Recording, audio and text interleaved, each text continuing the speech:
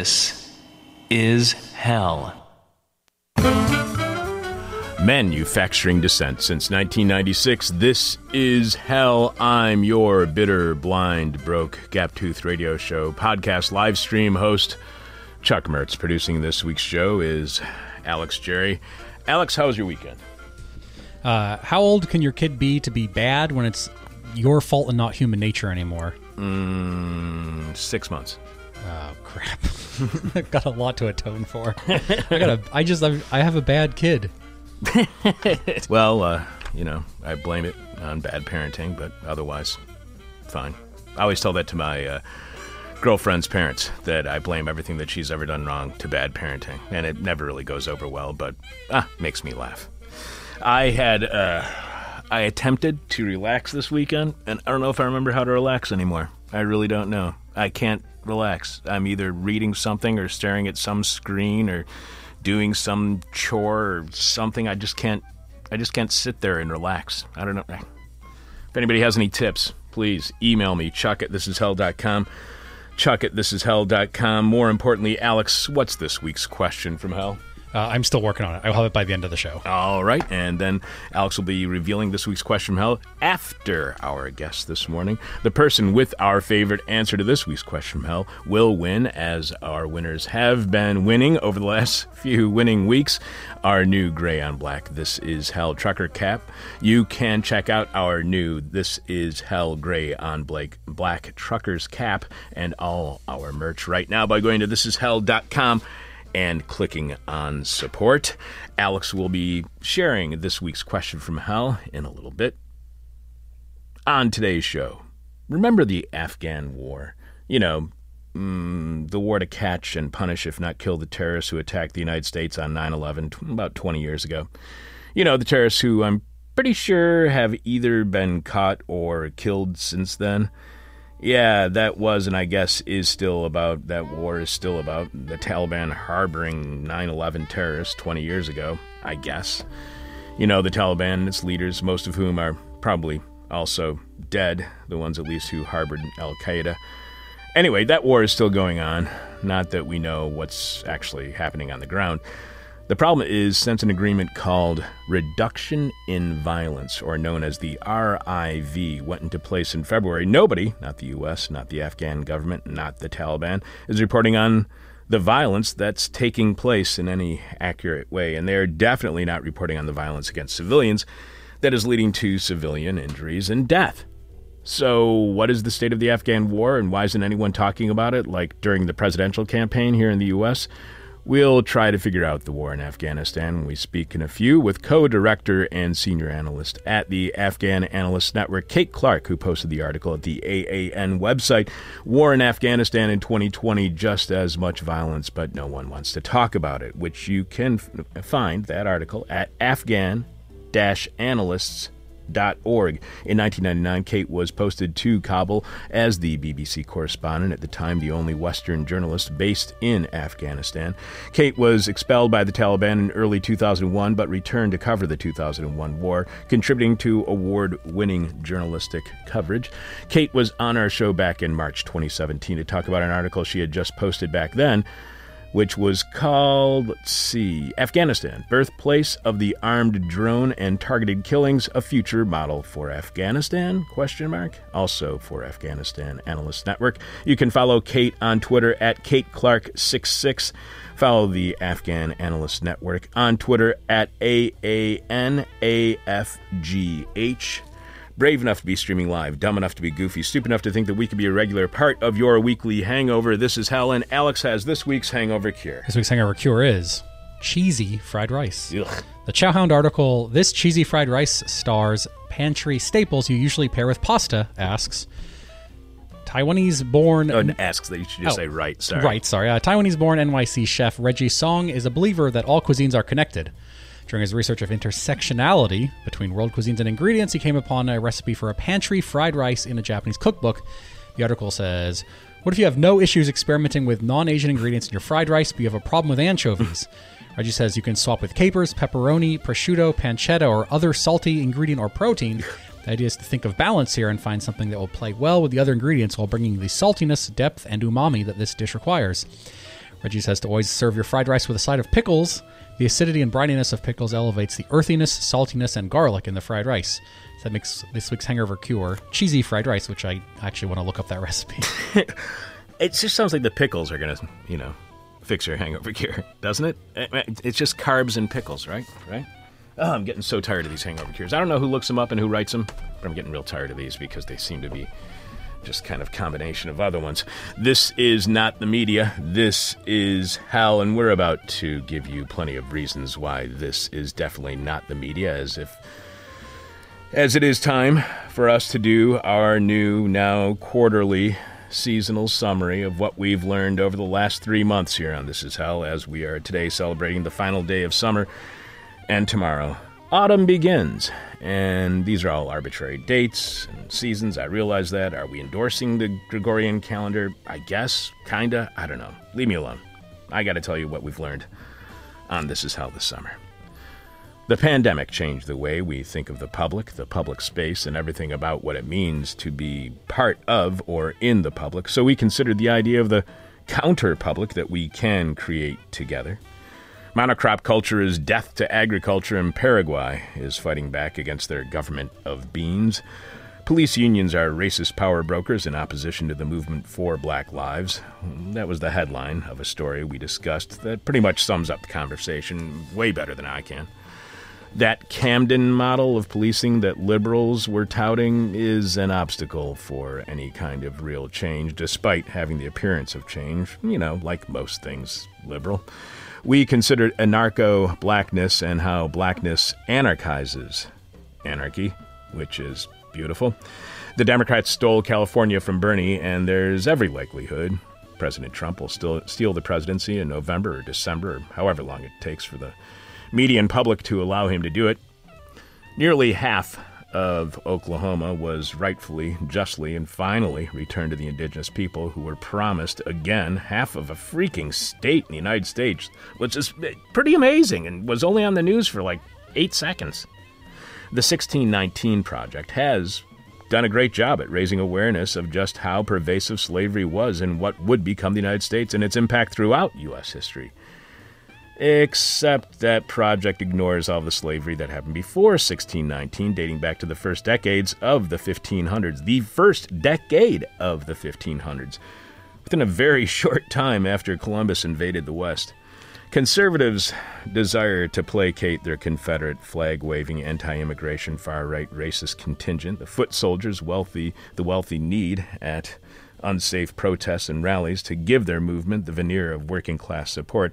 That whole strategy is about to blow up in everybody's face, including the wealthy conservatives who instigated this nonsense in the first place. Despite the devastation we are all facing due to climate change, humanity continues down its path of cruelty and brutality against each other. That is, unless we change our relationship with nature. Defunding the police sounds great until you consider the idea that the rich will just hire their own cops who have little to no public oversight and are even more racist and brutal than our current police. Michael Brooks died. Michael freaking Brooks died. Michael Brooks freaking died. Which is still so weird. It's still incredibly hard to believe. To save the planet, end the private ownership of all power and energy. If you do not make all energy and power publicly owned and operated, the planet's done. Or at least so screwed up, life will not be worth living for long. Our work, our labor can actually have an impact on our bodies over generations, leaving its genetic mark on descendants. Just ask the pearl fishers of the Indian Ocean. Ecuador's turn away from democratic socialism and toward neoliberalism has been devastating to the country, unleashing poverty and all sorts of inequality they were not experiencing only a few short years ago. We know our healthcare system has failed us, and we know we need something else, but we didn't know what that something else was until we learned about the hologram and peer-to-peer health for our post-pandemic future. Sure, we want fewer prisons, and you'd think you'd rather, say, be at home with a monitor shackled to your leg than in whatever hell incarceration you've left behind in prison. Problem is, that turns your home into a prison, and your home doesn't have the services that prisons have. So with prison reform, liberal tech solutions are not all that great. Instead, how about decarceration? South Africa has not changed that much since the end of apartheid when it comes to white supremacist actions by the police and the brutal violence of capitalism expressed through land and housing. Globally, the left has turned on their comrades protesting in Hong Kong, which sucks. Want to see where this far-right nonsense is taking us, where we're headed to? Look no farther than Italy, where all this nightmare already happened. Hell, our hellish future is happening right now in Italy. The Postal Service is under attack by the Trump administration, which is not good for the people who support the Trump administration, who live in rural America, who depend upon the mail for everything, including life-saving drugs. We can learn a lot about what it is possible with the current uprising by studying the Republic of New Africa movement from the 1960s. That is, if so much of that history was not secret and being kept from us by the FBI. The roots of today's divisive politics can be traced back to the days before Watergate, during the 1976 presidential campaign, and throughout the Jimmy Carter administration. The reason our response to the pandemic sucked so bad here in the U.S. is because we do not share a common purpose, abandoning the sense of any common good for an understanding of freedom that is defined by an individual's inalienable right to own a personal arsenal of weaponry. Our hate-fueled border policies do not work when we are living in an age of climate change and we then get hit by a pandemic. And as there will be more of both climate change and pandemics, we gotta change our thinking on borders fast. White supremacists have infiltrated U.S. police forces, but you knew that. What you probably didn't know is white supremacists' understanding of history is more realistic than the American exceptionalism and innocence liberals and conservatives embrace. Instead, white supremacists know the U.S. has a white supremacist past, and they want to return to it. In fact, the denialism of our white supremacist past by liberals and conservatives alike is what leads to white supremacy and allows it to continue unchallenged. Want to end white supremacy? Then end this nonsense of American exceptionalism and innocence. That idea of freedom being defined by an individual's inalienable right to own that personal arsenal of weaponry that I was talking about just a couple seconds ago. You know, the one that people who call themselves patriots arm themselves to defend. Yeah, that is not how the Founding Fathers understood or defined freedom. They understood it as freedom to govern one's sense itself, a collective democratic freedom that has nothing to do with individual rights at all. If protest is supposed to be a right in a democracy, then why do so many so-called democracies have laws restricting, even criminalizing protest? Climate apartheid is the coming police violence crisis, which is another headline of a story we discussed that says it a lot better than I could, like the one I mentioned earlier. Climate change and the pandemic are revealing our food system sucks, and that just-in-time delivery does not work at all during any crisis whatsoever.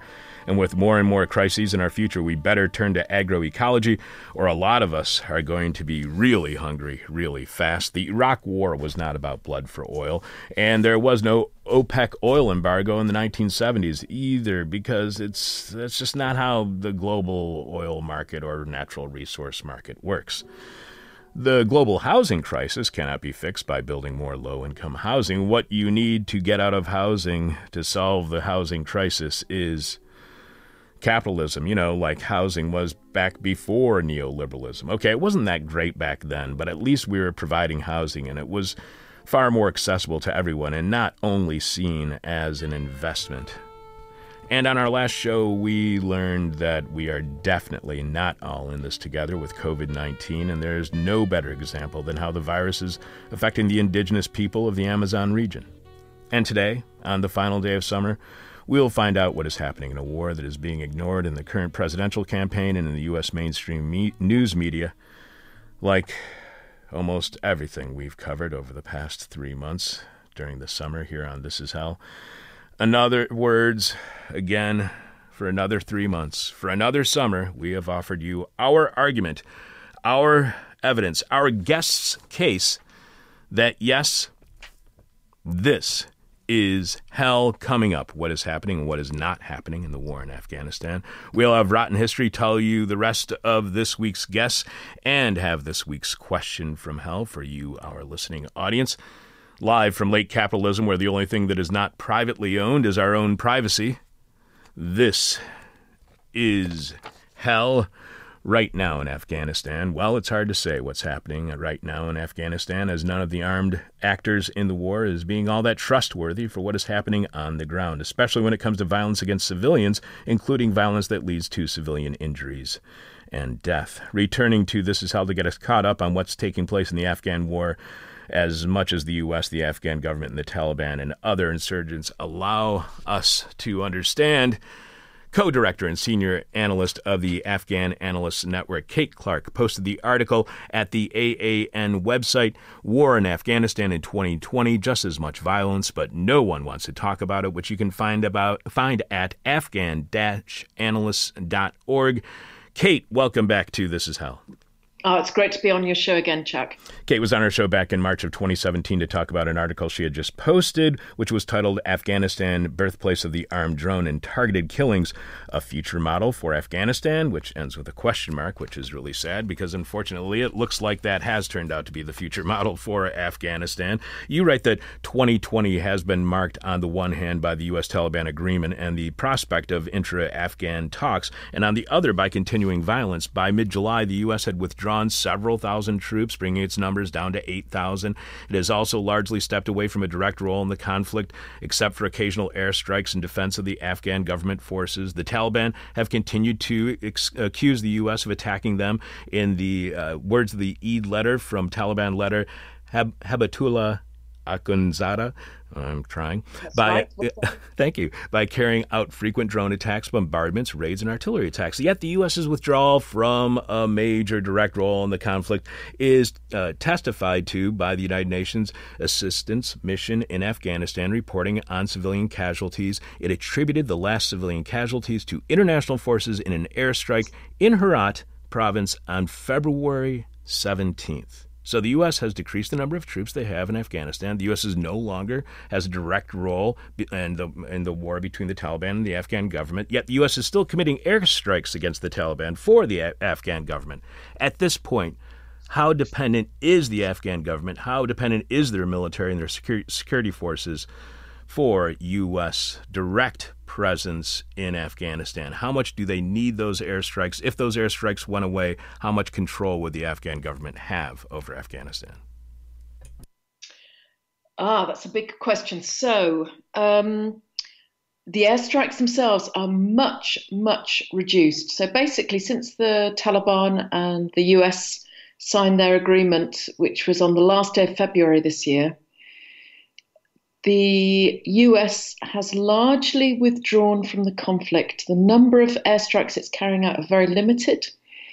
And also the armed groups that were being backed by the CIA largely have stopped conducting night raids against people's homes. So it's actually really big. And if we look at the number of civilians killed or injured by the various parties to the conflict, the last ones that the UN noted were in February, so that was before the agreement was signed. And in another example of the changing role of the US military, last year in its report, the UN had a whole section on civilians being killed in night raids by these US-supported armed groups. This year they didn't even feature. So it has been a really big change. At the same time, the Taliban and the ANSF are fighting harder than ever. So where are they fighting harder than ever? You talk about how there's been a drop in suicide bombings. Suicide bombings usually happen in urban areas. These seem to be happening in rural areas. So where is the fighting? How has it shifted? So when the Taliban and the Americans reached their agreement, what the two sides were going to do next on paper was that the Taliban would not attack foreign forces and the US would start withdrawing troops. And basically both of those things have been met.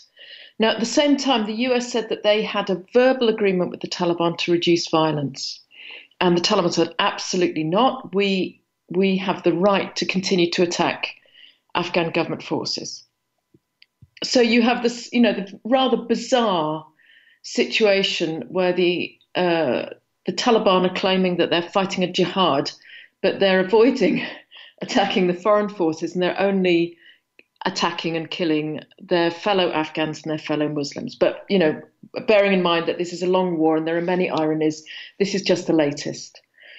What they have done, though, and they seem to say that this is voluntary rather than as by agreement with the US military, is that they have not really attacked urban centres or major military centres, but they have been very, very active. So they've been attacking checkposts, assassinating people, abducting people, killing hostages, really consolidating their extortion of people's money. So that's either stopping travellers or taxing businesses and householders, consolidating their control of territory and of the major highways linking the urban centres, but not generally trying to take over district centres or provincial centres or carrying out the sort of huge mass casualty terrorist attacks in cities. Is this an attempt to make the war less visible either to the outside world or to Afghans domestically? I think you've nailed it on the head. Yes, I think absolutely. It's partly that, and it's partly the Taliban wanting to carry on their military endeavour without doing it in such a way that it draws a response from the US, and particularly the airstrikes. And it's for someone like me who cares very deeply about civilians. That's my primary concern in Afghanistan. This is a really tricky and rather nasty subject or balance to be thinking about, because this year, since the US stopped conducting airstrikes and supporting night raids, the number of civilians they have killed has gone to zero. At the same time, for people living in areas which are Taliban controlled, they are living a measure of peace that they haven't seen for many years. People talk about being able to sleep in their beds at night, to be able to farm their lands without concern that they're going to be, killed by indirect mortar attack or an airstrike. At the same time, the Taliban have been not trying to take over, but attacking ANSF bases. And the ANSF has been responding with rather careless indirect fire, so mortars. And this has meant that the trouble has moved from the farmers living in Taliban areas to those living near bases belonging to the Afghan army. They're now the ones who can't get out to farm. And also at the same time, we know that the last time the US military, the foreign military, withdrew from the war, this was 2014 when former President Obama decided that most troops should come home, and most foreign troops have not had an active role in the conflict since then. Early on, he said that the US military could only target Al-Qaeda and later Daesh, not Taliban. And this triggered a mass increase in the amount of territory that the Taliban controlled. So they took a lot of places, captured a lot of places. And of course, this can be really, really damaging to civilians. We're just about to publish some more research about living in Taliban areas. It's not very pleasant. They are an authoritarian organisation. They don't brook opposition. It's difficult to affect the way that they rule. And this is one of the major differences between the Taliban and the government areas, where there is a measure of freedom of expression.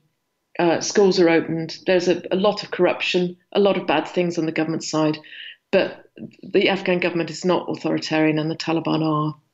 So that's the danger with the US withdrawing largely from the war, is that the Taliban are biding their time for now because they don't want to draw the US back in, but the potential for them to attack district centres, provincial centres, or to start mass casualty bombing campaigns again has not gone away. This is why I like talking to you, Kate. I had 55 questions written for you, and I have half dozen other ones just as follow-ups to what you were just talking about. So let's just go back to 2014, 2015 for a moment. Why did the Obama administration decide that it was time to no longer target the Taliban and instead only focus on Daesh and al-Qaeda? Well, I think this was something that was wanted by both Kabul and Washington. The US and the other international military has been in Afghanistan for an awful long time. There is now Afghan security forces. There'd been a transition so that they were gradually taking control of the country. And the end of 2014 was when the Kabul government officially took control of all the country. And this is right. This is Afghanistan. It's the country of the Afghans, not of the Americans or the British or anyone else. So in that sense, it was something that had to happen. I think one of the problems that we saw was that the Taliban had not gone away. The insurgency had not been defeated. The surge that President Obama ordered when more than 100,000 US troops, as well as troops from other NATO nations, were desperately trying to force the Taliban back. They did that, but the territory wasn't held. And I would say that at that point, they should have been talking to the Taliban, or even earlier. That was the point when the Taliban were quite weak, before the surge, when you actually had quite a lot of people on the ground who were mature commanders who knew what it was like to live in an era of peace. And there were so many Taliban killed, including a lot of those more experienced men. And now you've got a much younger population in the Taliban movement, many of whom don't know what peace is. So I think that was definitely an opportunity missed, and it left Afghanistan sort of less able to deal with its own problems, I'd say.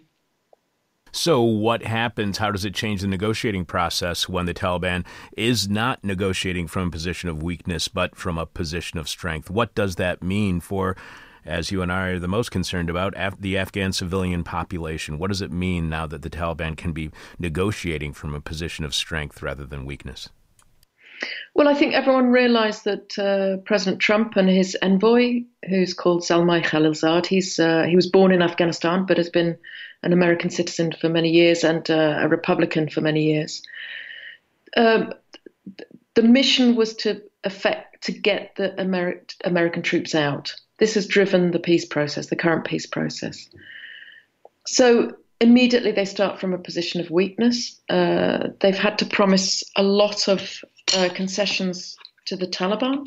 So just to get them to the table with the Afghan government. So if you look at the agreement that they drew up, what the Americans got from the Taliban was an agreement that they would not allow foreign forces to attack America or its allies. So not even a denouncement of al-Qaeda.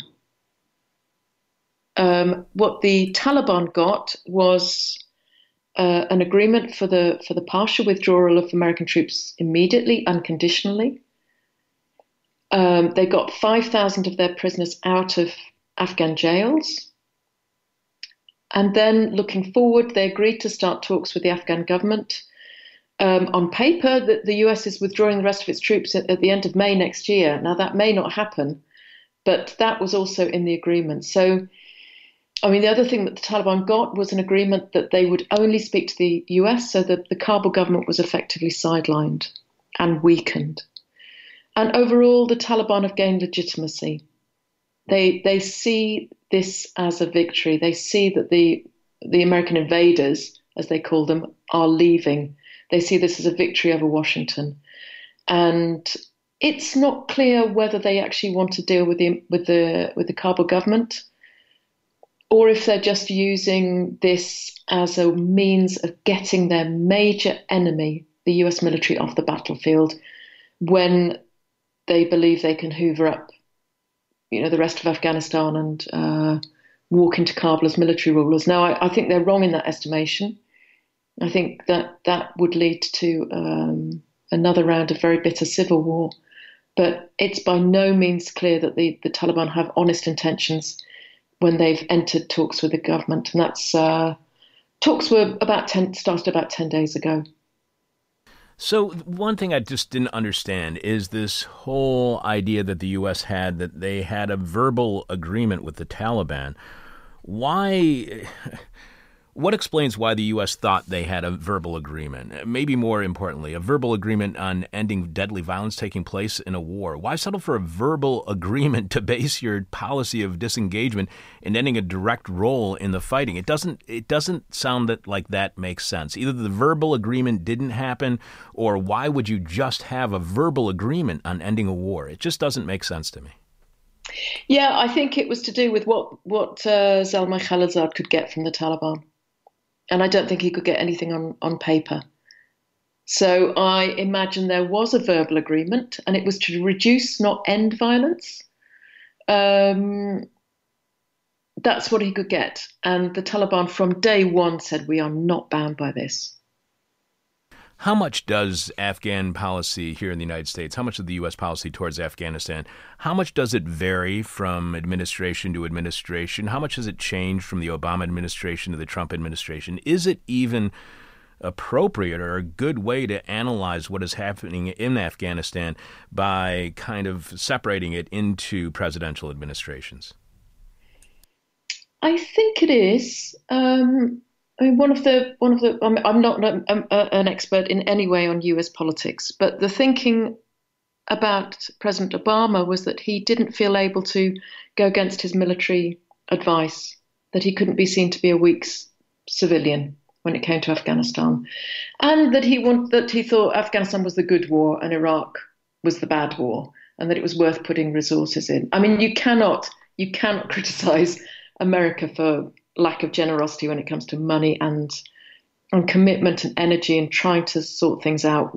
However foolish some of those methods have been, or however foolish some of the thinking has been, it's always been very generous with resources and with, the lives of men and women fighting. And I think, with President Trump, obviously he's much less concerned about what he looks like. And he's also got this, what appears from Kabul to be a desire to be seen to be ending the war, to be bringing the troops home, which plays well apparently with some of his constituency. So I'd say I think it does matter who's in the White House, but it also somehow matters when an election is in Washington. So often Afghan policy is driven by the electoral cycle in America. And that has happened over and over again when you think either it's, why are you doing this now? Well, you're doing this now because of what you can tell the voting public back home, or why aren't you doing this now? And it will be, well, it's the start of a presidential term.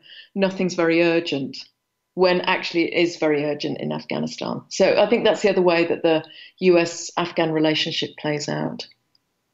You talk about the drop in civilian casualties was largely due to U.S. forces in the Islamic State and Khorasan Province, ISKP, being less involved in the war. So let me just ask you about the Islamic State real quick. The Islamic State in Khorasan Province is a branch of ISIL, of the Islamic State in the Levant. So how much has the Islamic State been defeated? Did it just move to Afghanistan? Because the way that President Trump has it, the Trump administration, is that he defeated ISIS. How do we understand the Islamic State differently when we know that they are also in Afghanistan? I'd say they're less of a branch than a franchise. Various people in Afghanistan and Pakistan, which is the old term for the old Khorasan is that region in ancient texts.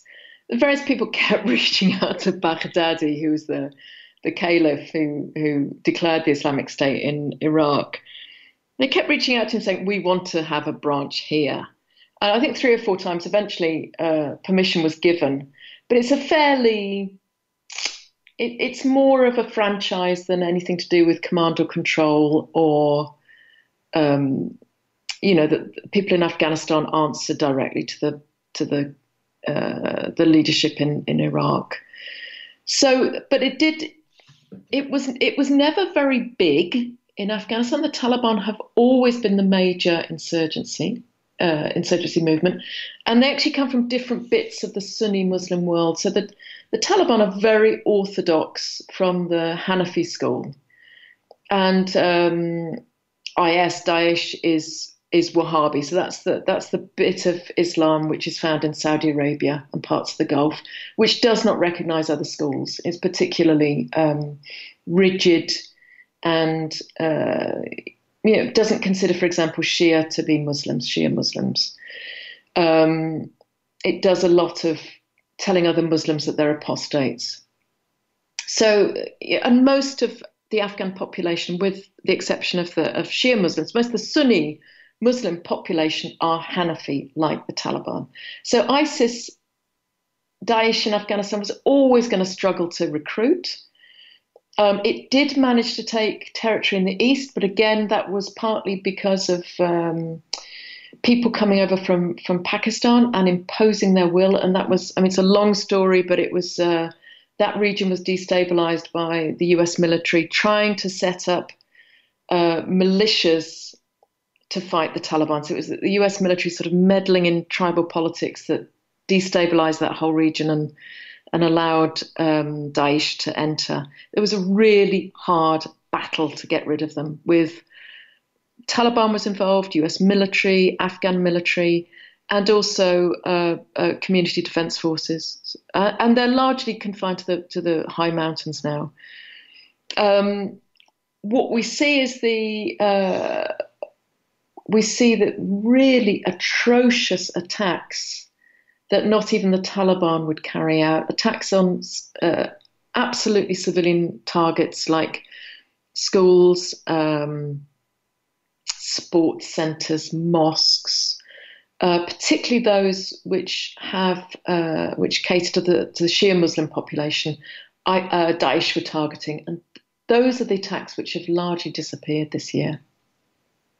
You do mention the Afghan National Security Forces, although initially acting with restraint after the February 29th agreement, that's the Reduction in Violence Agreement, officially changed its stance on April 7th from defensive to active defensive in the face of sustained Taliban attacks. President Ghani ordered this stance to be changed again to offensive after the attack on patients at the Doctors Without Borders run maternity wing of the Dasht-e Hospital in Kabul on May 12th. No party claimed that attack, but the government blamed the Taliban, who disavowed it.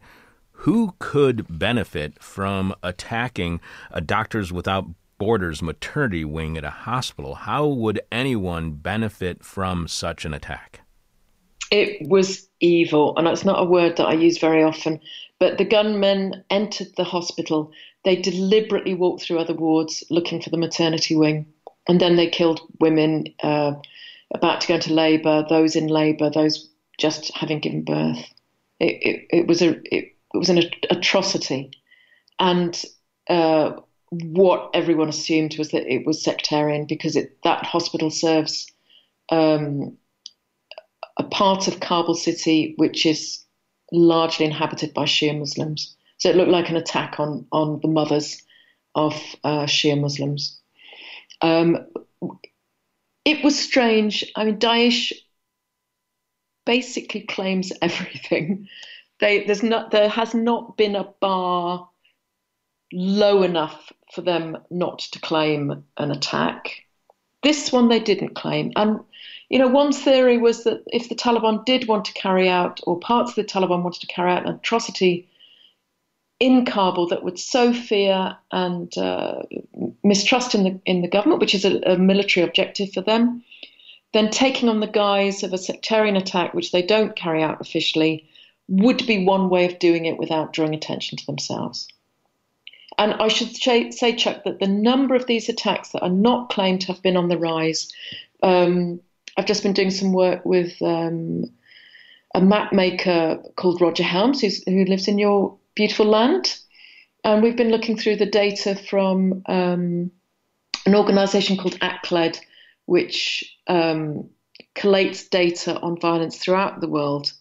And what what he found was that the number of attacks, but unclaimed, insurgent attacks, unclaimed, was now higher than the combined number of attacks by Afghan security forces and the US military. So they are really on the rise. And this murkiness is, of course, really dangerous. You know, imagine if you're an NGO trying to get supplies out to the district and you're not quite sure who's in control or who's carried out that attack or who's assassinated your key worker or the elder that you work with. I mean, at least with the Taliban, when they're being honest, you know who you're dealing with, and there's some sense that you can work with them. But with unclaimed attacks, with these sort of murky violence, it's really, really difficult. Does not claiming attacks, do you think that might reveal that there is some change happening in the war? Do you think there might be, I don't know, some newfound sense of shame in these kind of attacks? I don't. I think my hunch, and it's only a hunch, is that a lot of them are carried out by the Taliban, but they don't want to claim them because they're in the middle of this peace process. They don't want to look bad, and they don't want to draw the American ire. And I think that would fit in with the pattern of the way that both the Taliban and the Afghan government have been downplaying their attacks since the agreement. And as you said earlier on, the Afghan government and the US military are not releasing the official data on the war that they're used to. I think this is all part of an attempt to try and to look good, given the peace talks that are going on in Qatar. And one of the things they say is they cannot talk about these kinds of attacks because it will upset those peace talks. Would very honest reporting, trustworthy reporting about the amount of violence, and especially the amount of violence that's targeting civilians, would that actually get in the way of those peace negotiations? Yeah, I think it would. And, you know, there's been moves by some of the people there to try and play down the war this year, to try and play down the number of people being killed. We're about to publish some work actually looking at what's going on the ground in 3 provinces. And as I said, we've been following the levels of violence very closely, and there's no doubt that it's intensifying. It's largely from the Taliban. Afghan security forces are mainly taking a defensive role. However, often their defensive action is quite reckless. And that's led to a sharp rise in civilian casualties from both the Afghan Air Force and the Afghan Army when they, for example, if the Taliban are attacking an army base and the people in that base fire back, but the Taliban are in a civilian area, then that will inevitably cause civilian casualties. I mean, it's difficult. It's a difficult position to be in, but it is incumbent on both parties to try and protect civilians. And at the moment, the Taliban are firing at the army from residential areas, thereby immediately putting civilians at risk, and the army is firing back into those populated areas. So it seems like neither side has any real concern for civilian life. Am I correct? Because you would think that people who are opposed to the Taliban would say that they're using the civilians as human shields, and then the government is using weapons that are not in any way smart weaponry. Yeah, I think you're absolutely right. And unfortunately, we've seen this pattern again and again from the parties to the conflict, that they care about their own civilians, but not others. So they'll care about people from their own area or their own family, but it's often the case that there's this reckless behaviour. And it's heartbreaking. We saw 10,000 civilians killed and injured last year, and that's been the pattern for several years. It's likely to be that again, or at least nearing that. And unless out of the blue comes an agreement to reduce the violence or indeed have a ceasefire, if that comes out of the talks in Qatar, I would be surprised, because violence is the main leverage that the Taliban have. But there's a slight chance that something good might come out of them in the way of better protection for civilians. You also mentioned the potential for increased civilian deaths and injuries caused by extremists within the Taliban. Does the government, do the Afghan National Security Forces have any more control over their pro-government armed groups than the Taliban has of extremists within their ranks? How much can both sides blame extremists within their ranks on the instability that is continuing in Afghanistan? For the Taliban, they are absolutely have excellent command and control. Their key principle is obedience to their leaders. So if I wouldn't say extremists within the Taliban is a problem, I would say whoever is ordering these attacks is the problem. And I should say on that note that not all Taliban are warmongers. We do come across Taliban who would really like to see a negotiated peace, and they fear that their leaders are squandering this chance, that they don't want to see their sons fighting in an Afghan war. They would like this to stop. It's difficult for them because, as I said, the Taliban are an authoritarian movement. They do not brook dissent within the ranks. It's quite difficult to organise. But those individuals are certainly there. There is, I would say, there is a great deal of popular support for peace, and that exists within Taliban ranks as well.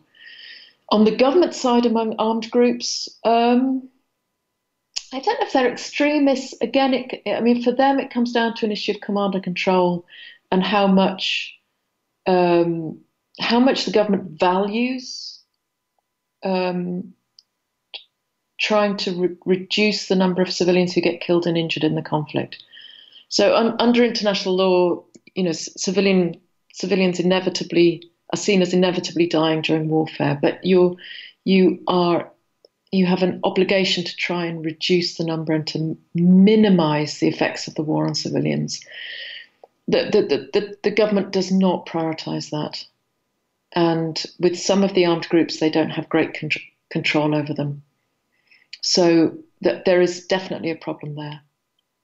How much do you think this underreporting is about the U.S. presidential election, or is that just one small factor in the bigger picture? What a great question. I hadn't considered that. But yes, there may be, that may be part of the equation. I hadn't thought about that, though, Chuck. But it wouldn't surprise me if that's feeding into the calculations. Because it would seem like this benefits everybody, the Taliban, the Afghan government, the Trump administration. Every one of them benefits from this underreporting politically, correct? Yeah. It's great to be on the side of the Taliban. Kate, so you write, even more so than previously, this is now an intra-Afghan war. Is that a civil war? What do you mean? And why is it best for us to understand it as an intra-Afghan war? I think it's really important to understand that this war is largely Afghans killing Afghans. Both sides have significant foreign support. The Afghan government couldn't survive without, in particular, US support, both military and financial. But similarly, the Taliban couldn't survive without their safe havens in Pakistan and the support they get there from the military.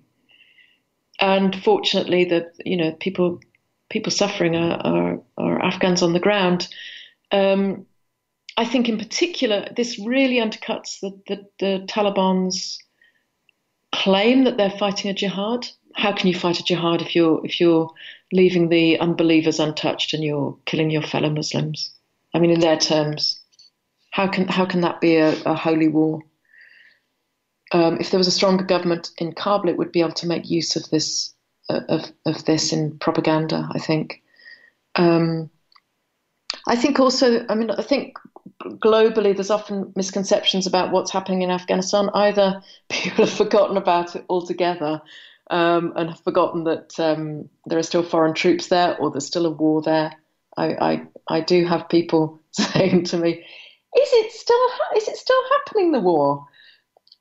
Or that people think that there's still a full-on US engagement. And I'm also constantly telling people, well, yeah, it's not really the Americans that are killing anymore.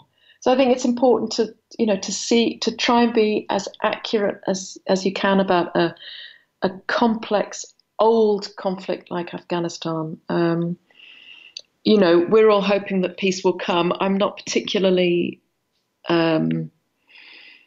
hopeful of what's happening in the negotiations, and the withdrawal of the US as a military player. It's still partial, but it's really important.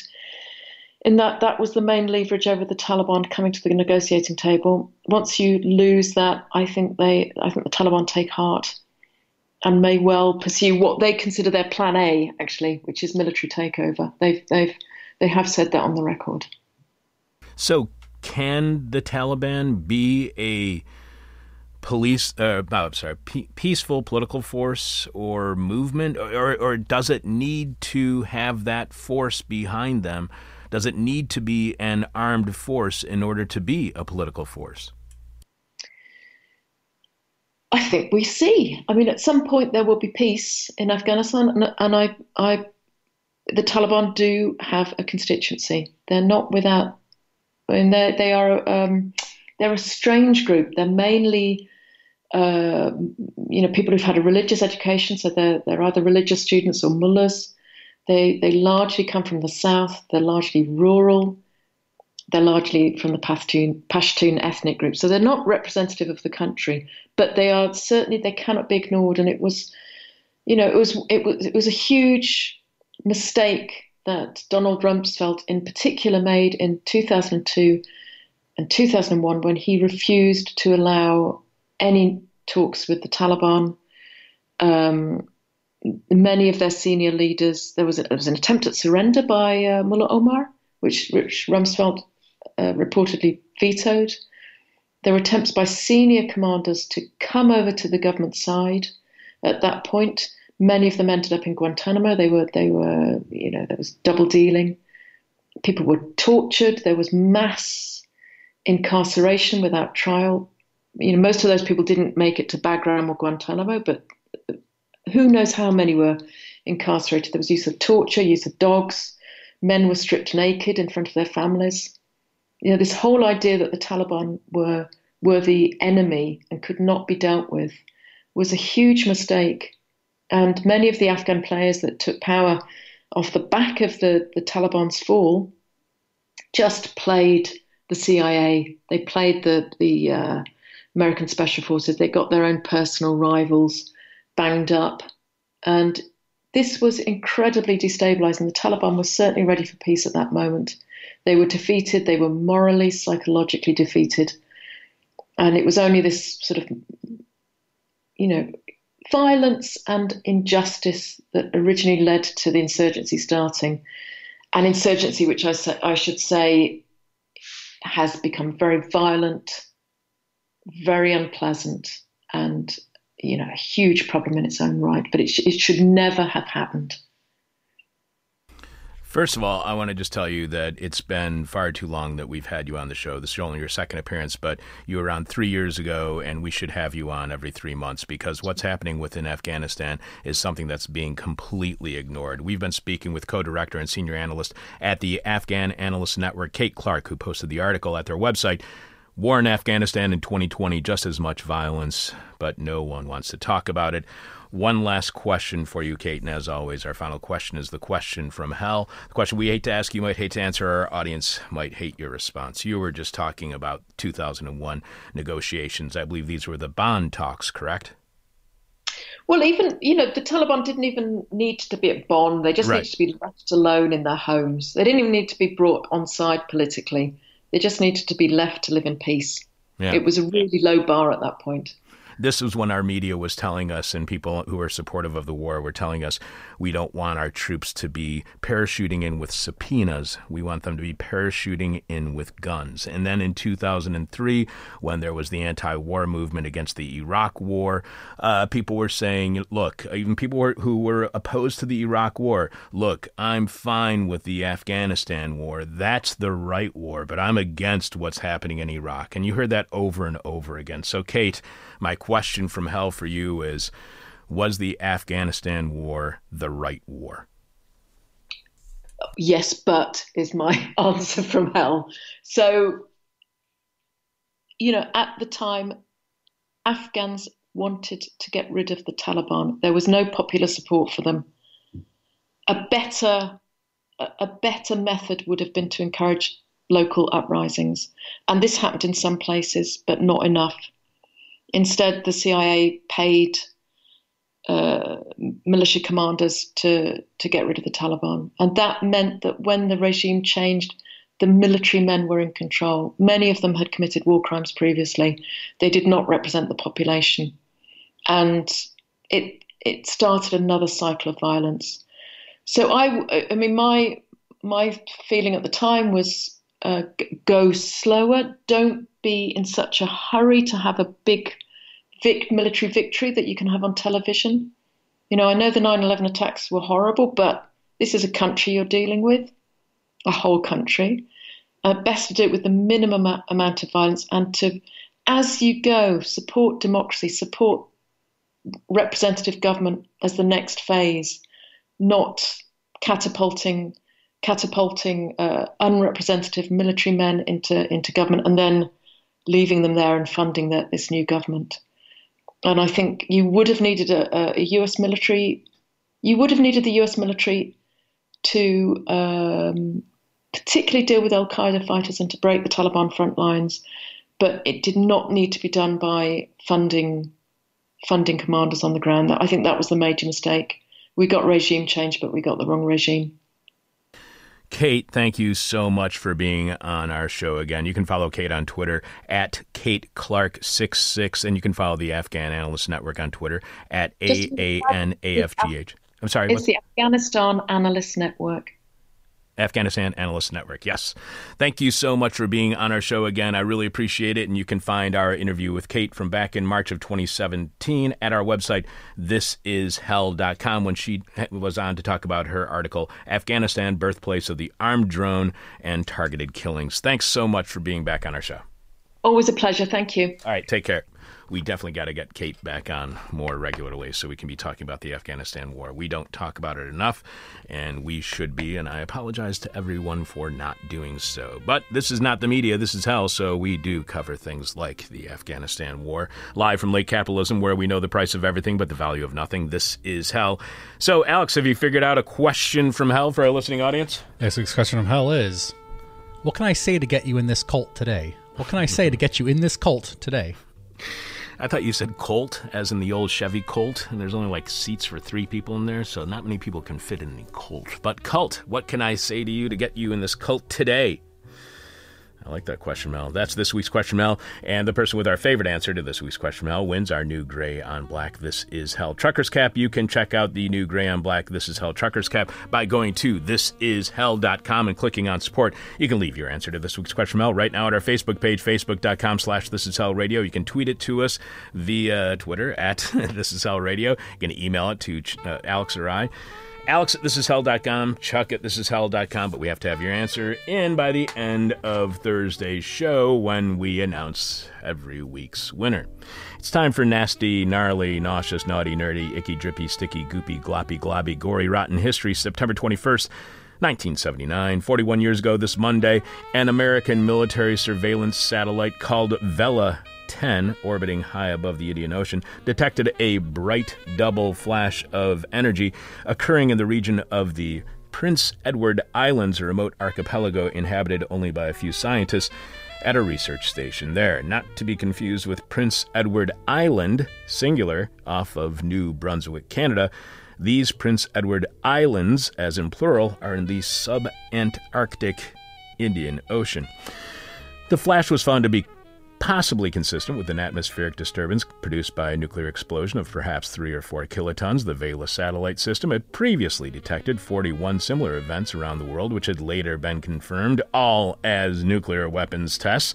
This new event was similar to those in most respects, though not all. Some experts suggested that the flash could have been caused by a meteor entering Earth's atmosphere, but others warned of a possible secret nuclear test mounted jointly by Israel and apartheid South Africa. 1979, Israel partnering with apartheid South Africa in making a weapon of mass destruction. That sounds just about right. U.S. aircraft were sent to the region to look for radioactive fallout, but the data they collected proved inconclusive. Neither Israel nor apartheid South Africa has ever taken a responsibility for the mysterious event, and while U.S. intelligence experts have expressed strong belief that the flash was indeed nuclear, its cause has never been determined or acknowledged with certainty. So, let me say with certainty, this weren't no meteor. In rotten history throughout late September 1950, 70 years ago this week, skies in the eastern United States and Canada were filled with thick clouds of haze that blotted out the sun and turned day into night. Street lights in some cities came on at midday. Farm animals acted strangely, and birds went to roost in the trees as if it were dusk. Yes, it was the end of times. It was the worst of times. The smoke had traveled across the continent from British Columbia and Alberta, where the largest single North American firestorm in recorded history was consuming more than 3.5 million acres of western forest, which is equivalent to about what has been lost in California this month. Most experts attributed the cause to human activity, possibly fires set by farmers to clear land for agriculture. Given the sparse human population in Western Canada at the time and a lack of firefighting resources, the blaze was allowed to continue until it burned itself out in late October. The smoke eventually made its way across the Atlantic to Europe, where it darkened skies in Ireland and Scandinavia, at which time both Scandinavia and Ireland were both revealed to be girls. Finally, in rotten history, on September 25th, 1690, 330 years ago this Friday, the first multi-page newspaper ever to appear in North or South America was published and sold in Boston, Massachusetts. Its publisher, Benjamin Harris, had done prison time in London for printing a book that was held to contain seditious libel against the British government. After his release, he had left England to avoid further harassment. Harris's new Boston Journal was a 4-page paper titled Public Occurrences, Both Foreign and Domestic. So yes, with that masthead, it did have to be a broadsheet, and that's a joke for you print-setting types, as is that one. Earlier news publications in the American colonies had only been single-page broadsides, issued sporadically by various small-scale printers, but the inaugural issue of Public Occurrences announced that it would appear on a regular schedule. It was packed with interesting news about a recent major fire in the city, an ongoing smallpox epidemic, a farmer's depression and suicide, and local people's complicated and often gruesomely violent relations with other white colonists and Native Americans in the area. So pretty much, like the news today. The paper also carried reports on British naval activities in the Caribbean and the North Atlantic. The first issue of Public Occurrences was also its last. 4 days after the paper appeared, the British colonial government of Massachusetts issued an order that it be shut down, claiming it was fake news. Okay, they didn't, but like Trump, the monarchy hated the press. The order stipulated that any future news publisher would have to obtain a license and consent from the government. Harris was not jailed, but the colonial authorities confiscated and destroyed every copy of his paper they could find. Only one copy has survived to the present day. After Harris's publication was suppressed, no other newspaper would be published in the United States, or I should say the American colonies, for another 14 years. In other words, get ready for the Trump administration to suggest journalism licenses, which I think he's already done, and Trump's approval for anything to be reported. That's Rotten History. This is Hell. Alex, what's happening on tomorrow's This is Hell? We're talking to Christian Sorensen about his new book, Understanding the War Industry. And then on Wednesday? Wednesday, 2 p.m., everybody. 2 p.m., not 10 o'clock, because I have been trying to get Abram Lustgarten on the show for like 3 or 4 years, and we finally got him to talk about his giant, big new ProPublica piece, Climate Change Will Force a New American Migration, and also earlier piece called Where Will Everyone Go? It's going to be really depressing. It was the cover article in the New York Times Sunday Magazine, if anybody out there gets the time. So that is Wednesday at 2 p.m., not 10 a.m. Right. And then on Thursday, Jeffy will be here to do the Moment of Truth, and we'll tell you what's happening on that show, who our guest will be later on this week. We are currently looking for new volunteer board operators to join us here on This is Hell. If you are interested in running the board, as Alex has done nearly every day for several years now, as Richard does, as Theron does, email me, Chuck at thisishell.com. thisishell.com. Chuck at thisishell.com. With Alex's kid getting older and in-person schooling impossible during a pandemic, Alex needs to devote more of his time to childcare, so all of this means we are looking for new volunteers to run the board and interact with me on air as Alex does. If you want to join us, just email me, chuck at thisishell.com. This position does come with a modest stipend, so keep that in mind as well. We are looking for people who can run the board anywhere from 1, 2, 3, 4, even all 5 days every week here at our studio above Carrie's Lounge, 2251 West Devon, with shows beginning every morning at 10 a.m. However, we are very flexible, and if you can only do it weekly or a couple times a month, we can work with your schedule. This is your opportunity to have access to a professional studio for your own projects as well. So maybe you want to do your own podcast. If you are interested in becoming a board operator here on This Is Hell, email me. Of course, with this position, you need to live in the Chicago area. However, we will also be seeking help from those of you who can work with us remotely, stuff that can be done no matter where you live. If you're in London or Laos, it doesn't matter. You can be part of the This Is Hell crew wherever you live, so stay tuned in for that. We also want to thank those of you who went to thisishell.com and clicked on support this week. Thanks to Adam A., Gregory K., someone named Anonymous, and apparently a relative of theirs, also named Anonymous. Thank you for your support by going to thisishell.com and clicking on support to show your support for completely listener-supported This Is Hell. Support, support, support. I'm your bitter, blind, broke, gap-toothed radio show, live stream podcast host Chuck Mertz, producing this week's show, Alex Jerry. Thanks to Kate Clark, Alex Jerry, and thanks to Ronaldo for Rotten History. Special thanks to Theron and Richard for all the work that they do on the show as well. We told you so. This is Hell.